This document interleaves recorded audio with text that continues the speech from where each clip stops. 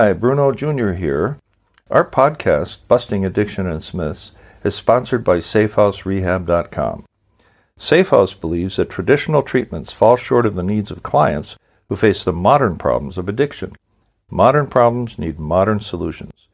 Multiple addictions, multiple relapses, multiple triggers, and cheaper and more powerful street drugs set up unprecedented challenges facing treatment centers. What is needed is a more sophisticated approach, a better way forward. There are 3 reasons to choose our progressive modern treatment program. 1, a more sophisticated intake process. 2, technology proven to enhance recovery. And 3, the most robust aftercare program in our sector. To learn more, visit us at SafeHouseRehab.com.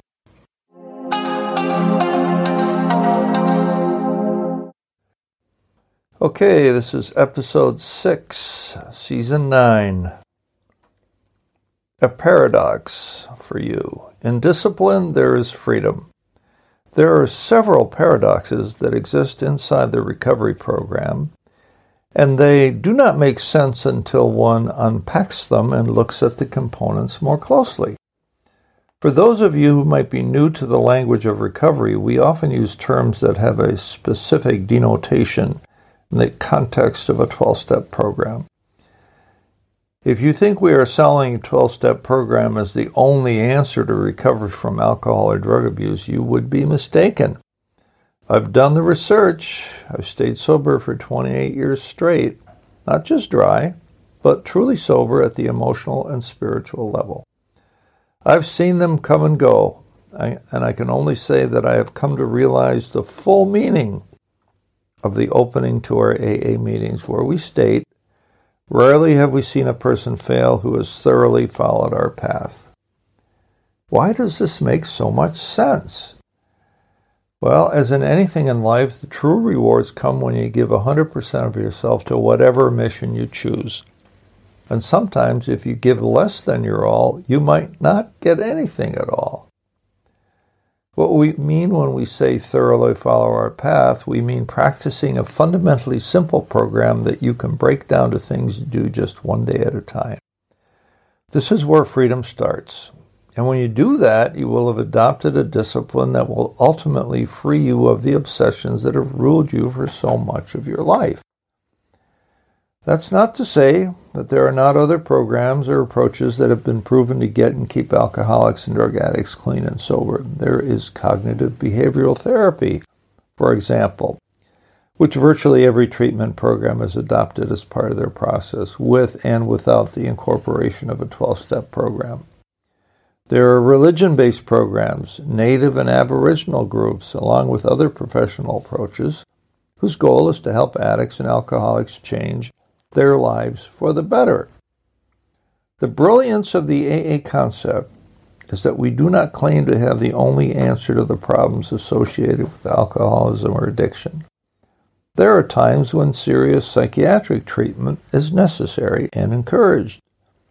There are also dual diagnosis groups, which consist of people who suffer from alcoholism and or drug addiction, and also have another mental condition to contend with, such as being bipolar or schizophrenic.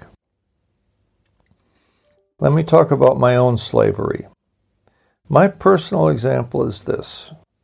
For the 25 years or so that I was drinking to excess daily and using other drugs like opiates and marijuana, I followed every desire or whim I ever had. I was essentially enslaved by my appetites. I ran away from responsibility.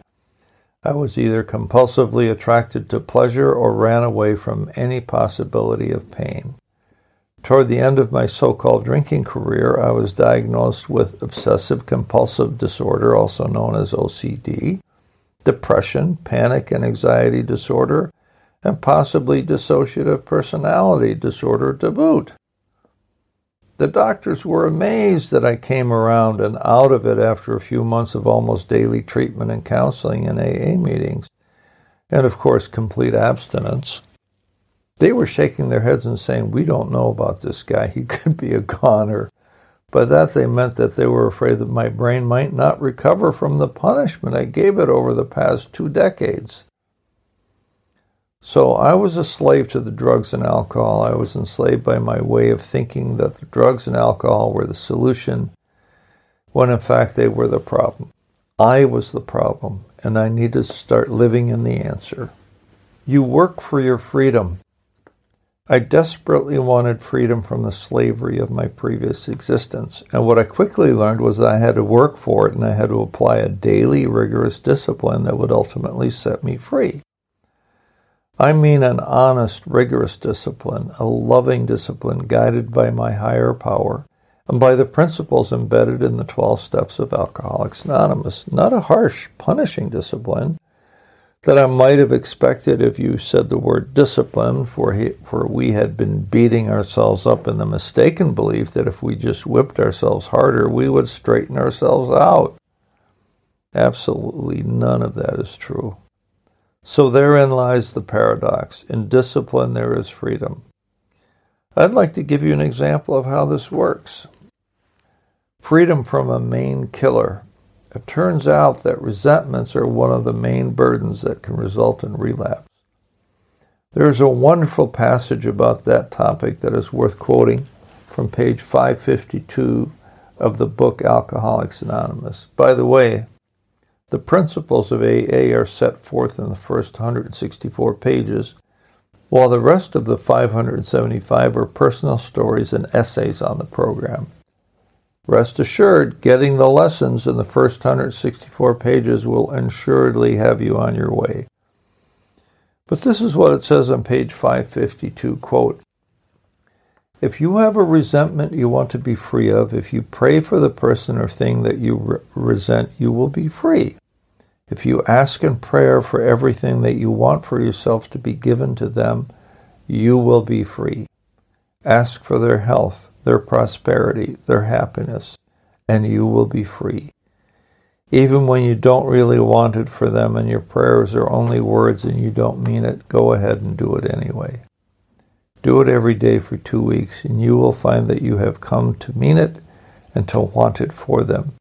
And you will realize that where you used to feel bitterness and resentment and hatred, you now feel compassionate understanding and love." Close quote. Recovery will change your thinking. This is a great example of finding freedom from killer resentments by practicing the discipline of prayer every day for the person whom you resent in order to become free of the resentment. What a concept, a true paradox. Who would have thought that we could change our thinking in such a radical way? That's why for many of us we needed intensive treatment and training in an inpatient setting to be able to start thinking differently, simply because our best thinking got us here. And that brought us to our hopeless bottom. And lucky for some of us, it's proven that only 10% of addicts and alcoholics get the help they need. We surrendered to the truth of our condition and accepted the help we so desperately needed. So, what did we learn today? We learned that, 1, we simply do not think that discipline could mean freedom. We thought of discipline as a form of punishment.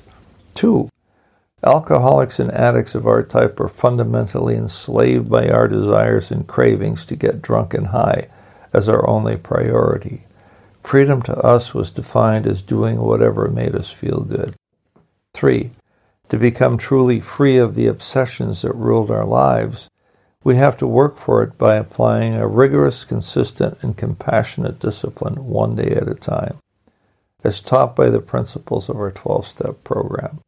4, praying for the people we resent is perhaps the most surprising paradox the program has to offer. But it is guaranteed to change one's heart for the better and free one's soul.